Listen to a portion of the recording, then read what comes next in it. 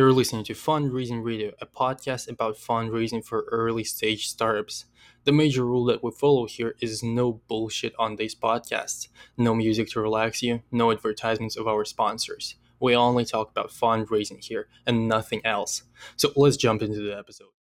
And today's a guest speaker. We have Rob Weber, managing partner at Great North Labs. And in this episode, we'll talk about how Rob got into VC after being a founder for over 20 years. How did this transition happen? How is he running his fund right now? What does he invest in? And by the end, we'll also talk about fun stuff that Rob sees in his daily life, specifically some fun pitches that he heard from founders. So, Rob, let's kick it off by you giving us some background on yourself and on Great North Labs.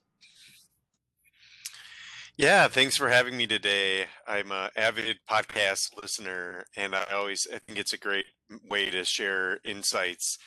So my name again is Rob Weber. I have an identical twin brother, Ryan. We just turned 41 years old. We've been building software companies since we started as teenagers and when we were 15, 16 years old in the kind of 1995, 96.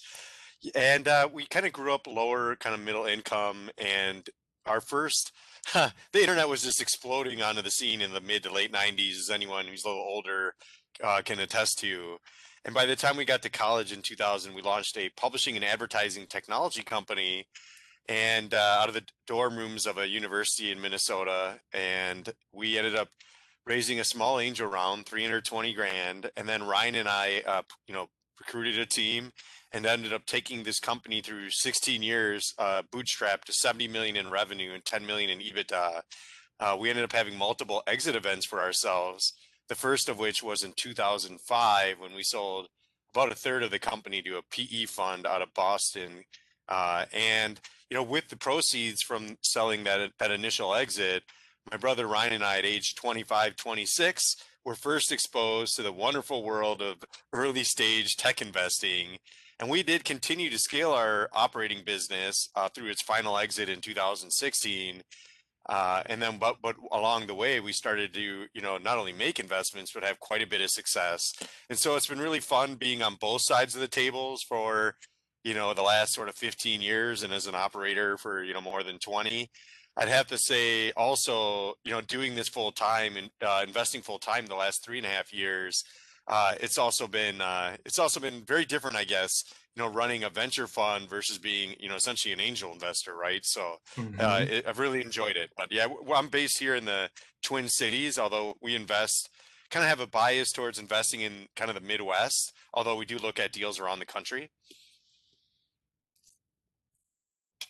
Got it. Understood. So, first question is about your entrepreneurial experience. So, you've been an entrepreneur for pretty much over 20 years. Your major takeaway, from all those years of being a founder yourself, what's your major takeaway? Well, I have to say that I think some people try to fast track their careers and they don't really invest in learning the skills that are required, to do their job. And that wasn't the case with my brother Ryan and I. By the time we started our business in 2000, we had definitely logged our 10,000 hours of, sort of a development time. For us, designing, web graphics, building websites, really basic, kind of online systems and all of that was kind of, something it was a labor of love for us. It was really a hobby, but it really allowed us to hone our skills. And I think that's sort of true of almost anything. I think if you want to be good at it, you got to stick to it. I think the main difference nowadays for founders or even for VCs, there's just an abundance of insights that are traded online, that are traded, pretty freely on social media. I'm a big fan of Twitter. And I think it's never been easier to sort of develop the skills and insights that you need to grow your career if you just, are sort of self-motivated and go after it, right? And I think that was really the case with my brother and I. I think we were always very self-motivated. As identical twins, we're very competitive. So we always wanted to sort of, improve our skills and be stronger than the other twin, right? So I think that was a really healthy dynamic. And I think whether you're running a fund or running a startup, I think just committing yourself to sort of, your own individual growth and in leveling up your own skills, I think that's really the keys to long-term success. Nice. Yes, that's very accurate. And those 2,000, I mean 10,000 hours, that's something that's really important and something that people don't quite understand when they become startup founders. So, next question about your previous successes as a founder of the multiple startups. So you had multiple acquisitions. What do you think enabled you to get there? What do you think made this whole overall success possible? It's interesting because I know this isn't like a popular opinion of how to build a software company, but with the way I grew up and my brother grew up, like we didn't understand you could even raise money. And so we would only really invest the money that we would generate. And that just sort of was the limiting to our growth. And when you're sitting we were at the time in St. Cloud, Minnesota, there was no such thing as venture capital, let alone there were really no angel investors. So it was, I think sometimes there's a little too much pressure. Founders think they have to raise money. I honestly, the advice I would give to founders is you're in a much better position of strength if you have developed your skills and you sort of have a default option of staying alive without raising money. It's great in certain business models, potentially to raise money to grow faster. Maybe there's some inherent network effects or switching costs or what have you. But I think at the end of the day, if you're sort of default alive, with your startup, because you can sort of, you can drive the execution, you're in a much stronger position. And I know that's easier said than done, but look, we did it with zero money to start with. I really think anyone can do it if they really commit their minds to it. Yeah, not to say you should never raise money, but I think it's important to demonstrate execution too, right? So Absolutely, 100% execution. Everything is based on execution. If nothing's happening in the company, if the company is not generating money, why the hell should investors invest? So that's very accurate. So, speaking of investors, moving on to the next question: how did this transition of yours from a founder to a VC? How did this happen? it wasn't actually a really obvious one. I spent after we sold our company in 2016, I spent about a year, just mapping out what should the next chapter of, sort of my career be. And I had always enjoyed investing and providing support to other founders. We had made a number of comparable investments to what we're doing with Great North Labs, through our personal balance sheet. And I guess so, for me, I guess one of the things I learned about, running a company is I'm much more of a startup guy. Our company scaled to 170 employees in Minnesota and San Francisco. We had clients all around the world, but I really enjoyed that sort of like even the team size, like from like 0 to say 20 or 0 to 50, those early days of getting a company started. I've learned a lot about management and leadership. So then when I started mapping out options that could keep me in that stage, I thought, well, running an early stage fund would map to that. That would sort of ensure I would stay in that stage, right? That's sort of the curse of being a successful founder. Unless you walk away from your business, you might be in that business for 10 or 20 years, if you keep growing it or whatever. And so I felt like if I wanted to, stay involved in startups, then running an early stage fund would allow me to do, but it would be a good platform to do so. And so that's what really led us to 2017 founding Great North Labs. It was a $23.7 million fund one of the largest debut seed funds in the history of the Midwest. Really Nice. proud. We have many of the most successful founders and operators who are sort of friends of mine who, quickly came in and supported us. And really, I think, as these other founders and operators really understand the value of strong execution. And I think this is more common on the coast, like say in the Bay Area or maybe LA. We have ex-founders kind of, go on to start funds. Sadly, that hasn't really been as much the case in the middle of the country. And I think it's kind of a little bit of a unique origin story to do that here. True. So before we move on and talk a little bit about how you managed to run your businesses with your twin brother and how you run the fund with your twin brother again, one more question: why Midwest? Why did you decide to start investing in Midwest? I Yeah, that's a great question.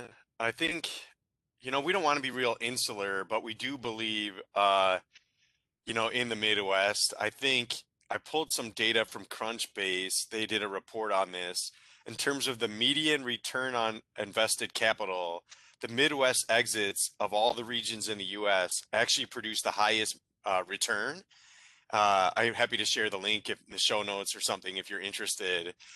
So I think inherently although there is capital here, there's other funds. It's not as an abundant as say New York or maybe San Francisco, let's say, or Boston. And so I think because of that, there tends to be a bit more capital efficiency here, and I think that leads to better investor returns. Uh, and then I guess the other side of that is, we just have an incredible network of founders and operators as investors, and that just gives us incredible, early deal flow. Oftentimes the Mhm. place that founders go to first when setting out on that new startup journey is seeking the counsel of founders who have not just started a company but have scaled a company. And so we've got just a tremendous partnership of some of the most successful founders who they can provide their capital. They're also very interested in providing guidance and mentorship, which is kind of something we were really fortunate to have with. Although we bootstrapped our company, we did raise an angel round, and we were really lucky. The investors great return, and my brother and I, our prior startup, but we consider ourselves very lucky to get the mentorship from these two angels who joined our board and mentored us for 10 plus years. Nice. So again, before moving on to the next topic, I just gotta ask the follow-up question on the mentorship. I feel like this is extremely important, especially on early stages, especially for first-time entrepreneurs. How would you recommend those founders who are just joining this startup world? How would you recommend them finding those mentors who could be those guides for the first, especially the first 5 years? Oh, that's a great question. For us, it's sort of organic. I think if I just sort of grouped together all the service providers, so thinks accountants and lawyers and, we were in St. Cloud, Minnesota, not exactly the hotbed of technology, and but I've gotten to know a local business attorney, and he introduced me to a friend who lived on the lake in central Minnesota as him. And it turned out this guy was a public company tech CEO in Silicon Valley. Name is Young Simone. Young, fast forward now, Young is currently the chief strategy officer at Samsung. So he is, Nice. pre- we were mentored by a pretty impressive guy, and at a young age. He actually brought a friend along from the Bay Area, Pradeep Madan, who had been a long friend of his from college at Wharton. And although they both started their careers after Wharton at Intel in product roles, 30 plus years ago, whatever it was. And so it was sort of very accidental, it was just kind of, but I think it's just sort of, you got to put your name out there. You got to make sure as an entrepreneur, you want people to be aware of what you're building. It's so hard. No one can do it on their own. You want to get advice from people. And even in these more, say rural or, smaller communities, you'll be surprised at what kind of people might step up to try to help you. And I guess that's one of the reasons we launched a fund, is to kind of pay it forward. Like that was a very kind of coincidental, accidental connection we had. To be frank, we were never even trying to raise money. We didn't really need the money at the time. We were already kicking off 50 grand a month in free cash flow for my hobby businesses. But, we were just really excited to connect with people who could kind of, just had that kind of experience. So Pradeep actually became the third partner in our venture fund. So it's kind of a full circle moment. We Nice. had known each other through our board, and then he's now, as he sort of moved on in his career, he kind of called us up when he heard we were launching a fund, and we already had many, many years of experience together. So he joined us from Silicon Valley as our third partner. That's really cool, and that's just perfect story of mentorship. Absolutely loved it. Sounds extremely optimistic. Love it. So now let's move on to the topic that I want to discuss from the very beginning, which is running a company, running a fund, running any kind of enterprise together with your sibling or any other relative. How does it work? What are the major pros and cons? And the major question is, how do investors react to this when they see on the pitch deck that a co-founder or some kind of executive is your brother, your sister, or any other relative? It's a really good question. I know the whole family dynamic, I think it is actually not that uncommon in business. I would say though, twins starting a fund or a startup together is fairly uncommon. True. And I guess at least, from a siblings identical twin standpoint, we have this burning, we've been competitive since birth, like we are about the most competitive people you could ever meet. And I think this inherent kind of healthy competition that we create among us, really is a pretty, it's a wonderful motivating factor.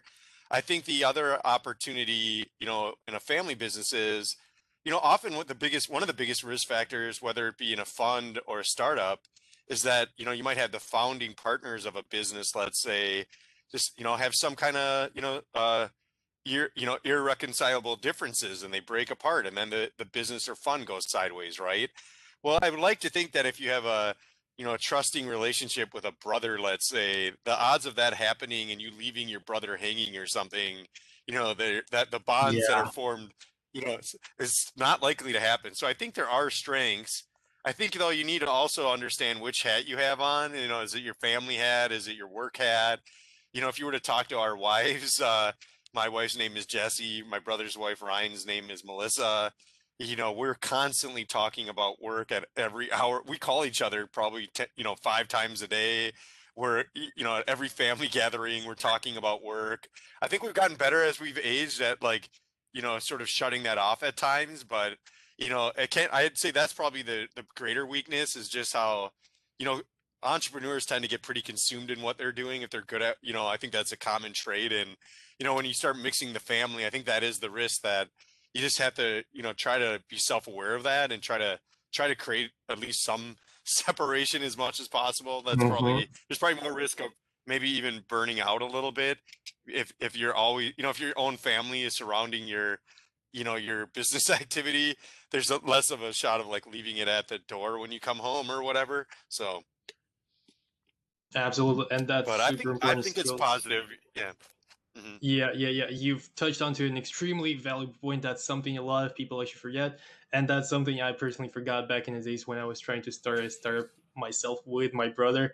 That was a big issue, honestly. Like 24/7, you talk about the same exact thing, and even half a year into this, you're like, "Oh no way, I'm dying here." Okay, so be careful with this. Try to figure out how to separate work and business, even if you're running business with someone who is part of your family. So yeah, definitely pay attention to this. So now let's talk a little bit more about Great North Labs. Can you tell us a little bit more what you like to invest in, what stage, what field, and we already know geography, Midwest. Yeah. So Great North Labs, we prefer, well, we're an early stage fund. Our sweet spot is kind of entering at seed stage. Very rarely we'll invest a little bit earlier, kind of like pre-product. But and then from time to time, we'll kind of enter a new business at Series A or Series B. But typically, we like to invest at sort of seed stage. Our typical check sizes in the past were more like, for first checks, we're kind of like 250 grand to $1 million. Now that we're kind of growing our fund a little bit, our typical first check will be more like, $500,000 to maybe 1 million or a little more than that even. And so if you think about a typical like seed round, often they're between say 500,000 and 3 million. We're in a good position to lead more often than I think we've led half the rounds we're in. We've co-invested in the other half. So we're pretty indifferent. And I'd say with the size of checks we're investing in, often we're waiting on seed funds to participate with us in rounds we lead, as well as from time to time, there's, availability for smaller syndicates or angels to invest with us. In Mhm. terms of the markets, we're more of a generalist fund. We have probably more of a bias towards software enabled businesses, although we do have 3 or 4 of our first 24 investments have some kind of device of some kind.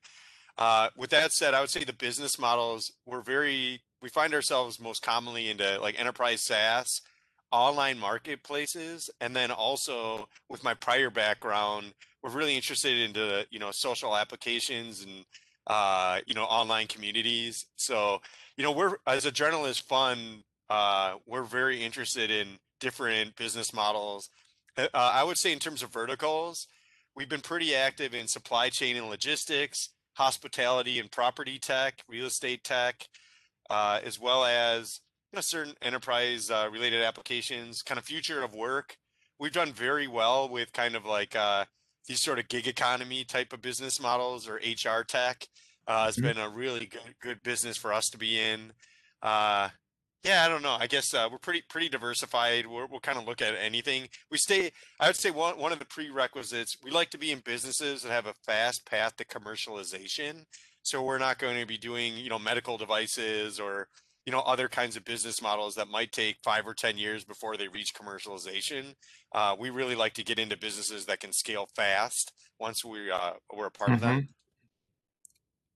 Mhm. Nice. Yes, it does sound like you're well diversified. I like this. I personally like generalist investors. So now that we've touched onto this, going back to something that we've discussed in our pre-interview call, which is the fact that you are very heavily focused on the customer feedback. So for founders, it's sometimes it's challenging to assemble all this customer feedback, especially in the beginning of their journey when they have very few customers. So how would you recommend those founders approach this problem of gathering feedback, collecting it, and presenting it to investors in a easily understandable form? Yeah, I'll give two answers to that. Number one, if you're pre-product launch, I'll tell you what, as a founder running a phone, this is what I want to see. I want to see founders who are practicing disciplined approach to entrepreneurship.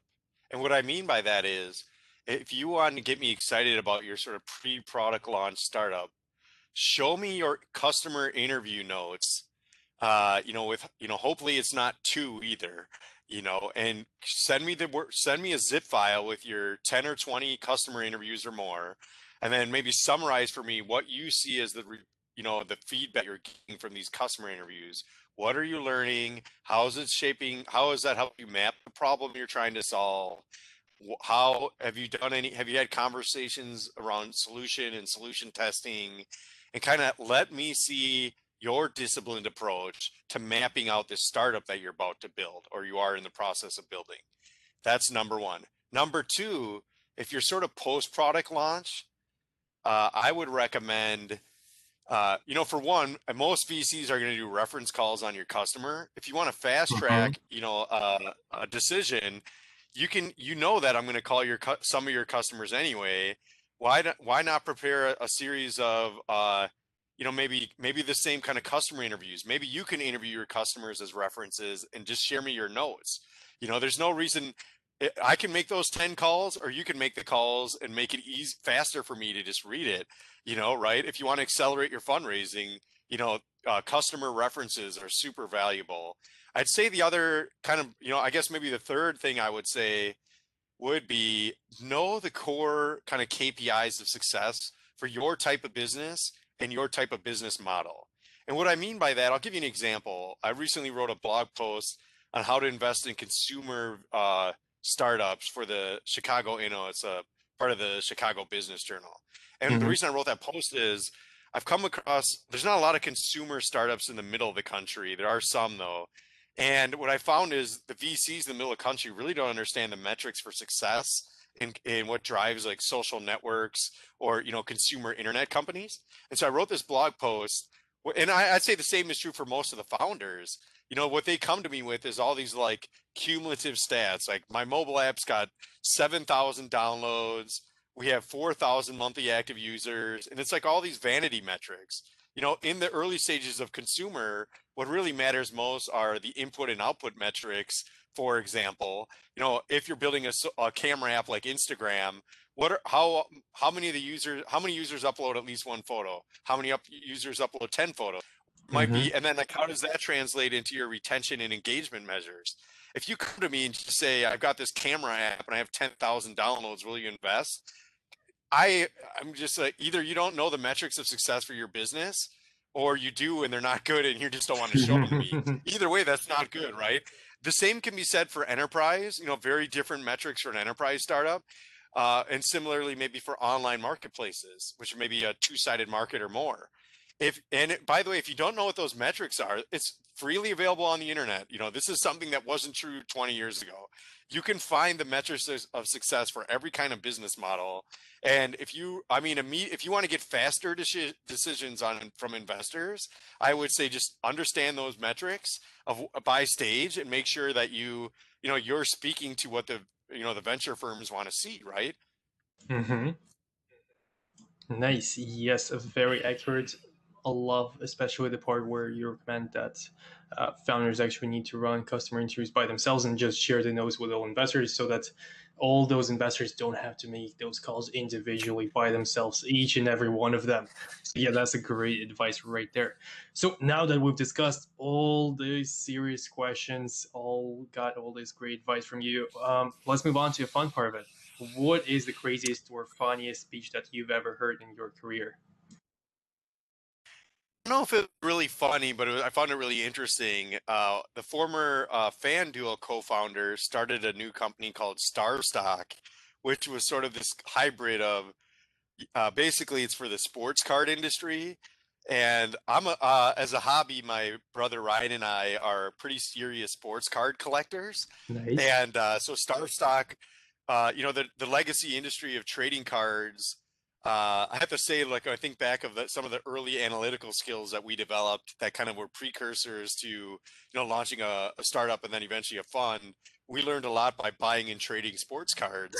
And so StarStock, there's maybe a handful of companies like this that are creating new models, new startup models around like collectibles and trading. And I just love it because I think there's a lot of nostalgia for people who grew up, collecting, whether it was comic books or stamps or coins or sports cards.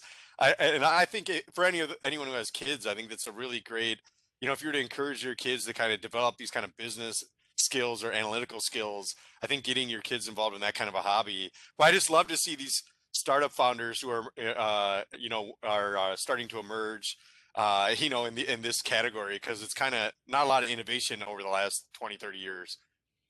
True, that's actually really cool. I'm not that much into sports cards per se, but I love strategic board games that involve a lot of statistical stuff. So yes, that's actually a really cool advice.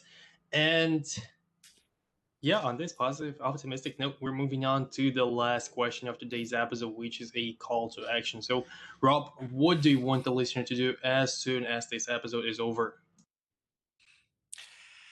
I would say follow me on Twitter, Robert Weber. I'm really looking to, meet more people, and it's probably the best way to stay engaged with me. And I guess maybe beyond that is, and if you follow me on Twitter, let me know of a book that has changed, some aspect for you, in your career or some skill development.